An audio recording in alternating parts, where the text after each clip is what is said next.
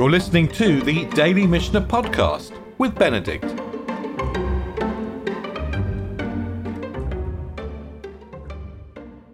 So in diaspora, in Galut, rain is seen as it's not quite a curse, but it's an inconvenience. It's certainly not appreciated. Whereas in Eretz Israel, rain is a bracha. It's a really special bracha. Rain is it's like GDP, actually. If there's enough rain, everything else in the economy can happen. And if there is not enough rain, it's a disaster. So as we begin the Mishnah of Taanit, we're going to see that the first part of them, actually 2/3 of the Mishnah, is to do with rain. Rain's a big part. But, and there's a but, we struggle to find a verse to hang this on. Now, Maimonides will quote a verse from Bamidbar. When you go to, when war comes to your land. So he's not actually going to talk about rain, he's going to talk about another kind of disaster. But when war comes to your land, against the enemy that oppresses you, you're going to sound a teruah with the trumpets. And then you will be remembered before the Lord your God. You're going to sound these trumpets, and you're going to be remembered, and you're going to be saved. So that is the essence of the verse in Bamidbar. Here is the comment of the Mishneh Torah. I'm sorry I couldn't translate this. The source sheet would not let me type into it in English next to this source. So I was just not able to enter a translation. But I'll just translate it briefly, so to speak, by eye, just to give you a sense as to how the theology of the Mishneh Torah. And of course, this is, he's really summarizing the theology of the Mishnah and the Gemara, although it will take us a little bit of time to unpack the Mishnah and the Gemara. And so that's why it's useful to look at the Mishneh Torah up front. It's a positive mitzvah from the Torah to cry out and to sound the trumpets. Remember, the verse said, sounding the trumpets. Al kol sarah she'tavo al hatzibur, on any disaster that comes upon the community. So we're extending this way beyond just war. And then he quotes our pasuk from Bamidbar. Kulomar, kol davar sheyatzar lachem, any calamity that falls on you, kagon batzoret, like a famine, v'dever, and plague, v'arbe, and locusts, v'choyot sebahen, and anything like that, zaku alehen v'hariu. So you cry out and you blow trumpets. And then he goes on to say, because this is the essence of the Rambam's philosophy. This thing is part of tshuva. You see, the Rambam does not believe that there is anything accidental in the world. And furthermore, he doesn't believe in some mechanical connection between crying out or blowing the trumpets and God's word. In other words, if something bad happens in the world, it's because we have done something wrong. And we are the only people that can fix it. So the purpose of crying out, well, let's read on in the Rambam. This thing is part of tshuva, it's part of repentance and return.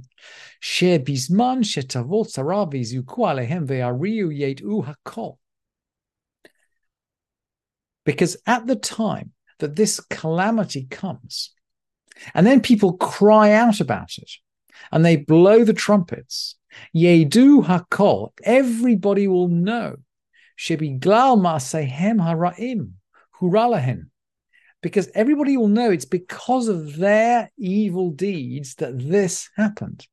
And now he quotes a verse from Jeremiah about your sins having pushed away the rain.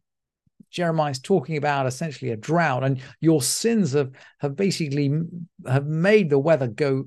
Your sins actually have changed the climate. That's really what Jeremiah is saying. And this, by this he means everybody knowing what they've done and the tshuva and the repentance. And this will cause for them to put away the calamity from them. In other words, for the Rambam, this process of fasting is a trigger to repentance. It's not a magic trick.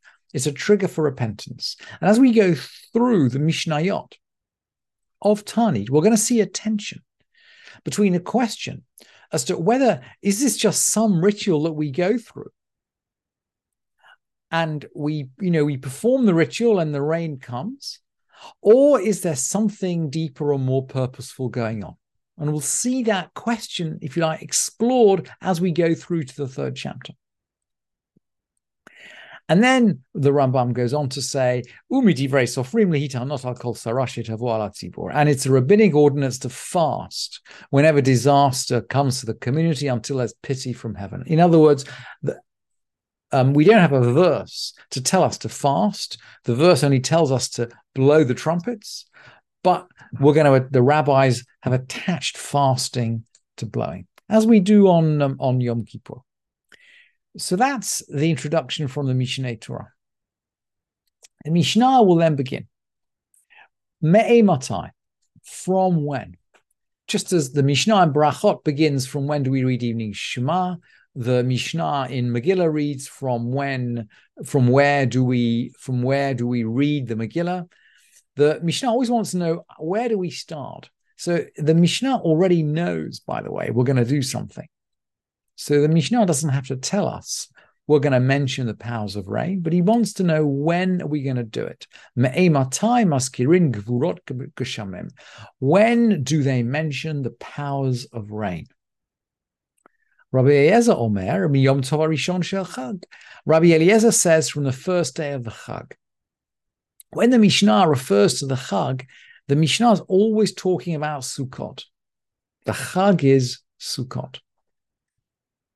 So Rabbi Eliezer says on the first day of Sukkot, we mention the powers of rain. We're talking about the tefillah now. Rabbi Yoshua Omer, Miyom Tov Acharon Shel Chag. Rabbi Yoshua says from the last day of the Chag. Amar lo Rabbi Yoshua, Ha'il v'ein ha'gshamim ela siman klala b'chag. Lama maskir. Rabbi Yoshua said to him, rain on Chag is nothing other than a curse, the sign of a curse. Why do we mention this on the first day? We don't want rain on Sukkot. We do not want it. Amar lo Rabbi Eliezer, afani lo amarti lishol ela lahaskir. Rabbi Eliezer said to him, I didn't say to request it, but just to mention it. Ela lahaskir mashiv haruach umorid hageshem ba'onato. I just wanted to mention, to remind us, he who causes the wind to blow and the rain to fall in its due season.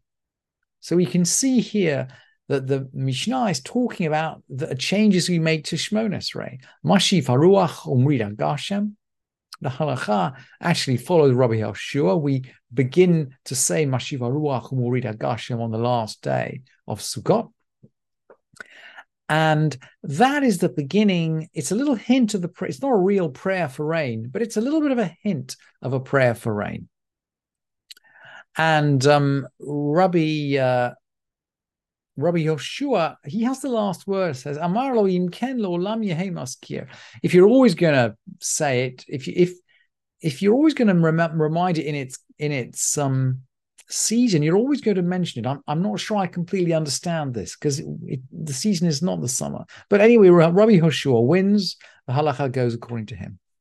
And the Ba'at Nura reminds us that in Rosh Hashanah, we're taught that the world is judged for rain on Sukkot, on the Chag. So because it's judged for rain on the Chag, it's kind of appropriate that, again, we mention God's power to give rain on the last day of Sukkot.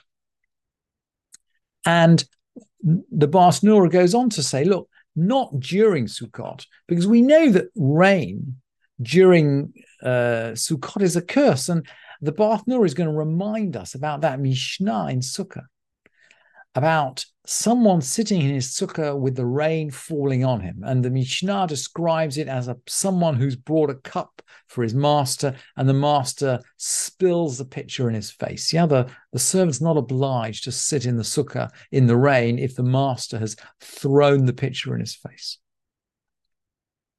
The Mishnah goes on then to say, Ein shoalim et hageshamim ela samuch lageshamim. They only request rain when close to the rainy season. The text now, and the text of the Mishnah is not quite clear here. Let's just go on and we'll see the lack of clarity. Rabbi Yehuda Omer, ha'over lifnei ha'teva b'yom tov ha'acharon shechag ha'acharon maskir ve'harishon eino maskir. Rabbi Yehuda says, someone who passes before the ark, that's the Shaliach Tzibur, someone who passes before the ark on the last day of the Chag, that's the last day of Sukkot. So we've agreed, we're following Rabbi Hoshua. We're following Rabbi Hoshua. The last one mentions, the first one does not mention. That is to say, the Shaliach Tzibur for Musaf mentions Mashiv HaRuach U'Mored HaGashem, but the Shaliach Tzibur for Shacharit does not. The last one mentions, the first one does not.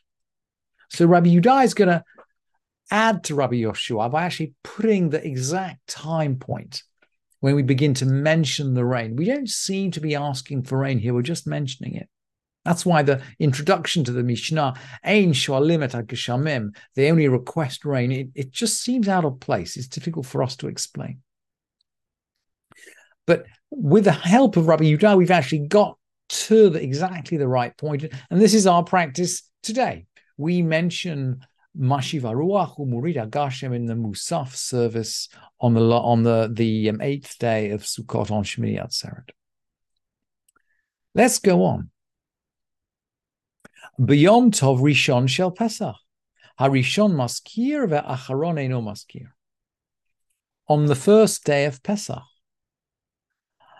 The first one mentions, that is, for Shacharit at Pesach, we mention Mashiv HaRuach. Ha'achron eino maskir. The last one doesn't remember it. We don't want rain on Pesach just as much as we don't want rain on Sukkot. Ad eimatai sholim et hageshamim. Until when do we ask for rain? Rabbi Yehuda is going to say, Rabbi Yehuda Omer ad sheyavor Pesach. Rabbi Yehuda says until Pesach is over. Rabbi Meir Omer, Ad sheyetze Nisan. Rabbi Meir says until the month of Nisan is out.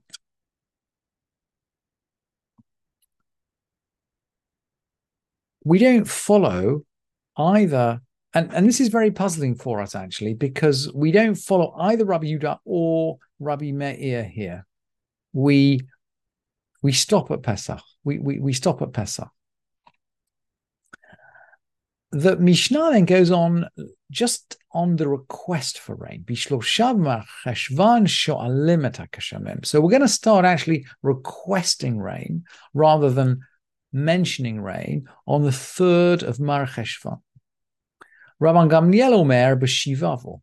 Rabban, I think a 3rd is the custom in the land of Israel, but I'm not sure. Rabban Gamliel Omer b'shivavo chamisha asar yom achar chag. Rabban Gamliel says on the 7th of Mar Cheshvan, that's 15 days after the Chag. Kadei sheyagiu acharon sheb'Yisrael linahar prat, so that the last of Israel reaches the river Euphrates. So in other words, Rabban Gamliel, he's always very practical.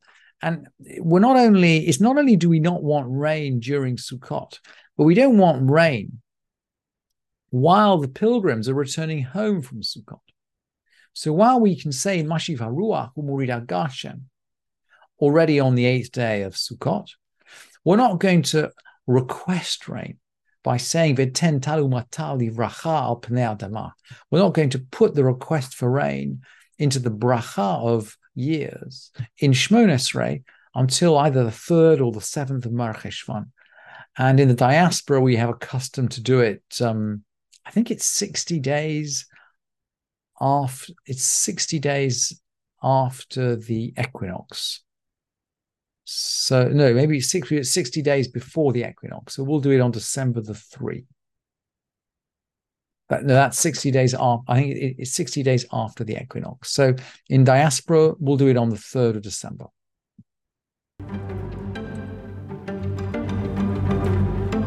Thank you for listening to this edition of the Daily Mishnah Podcast with Benedict.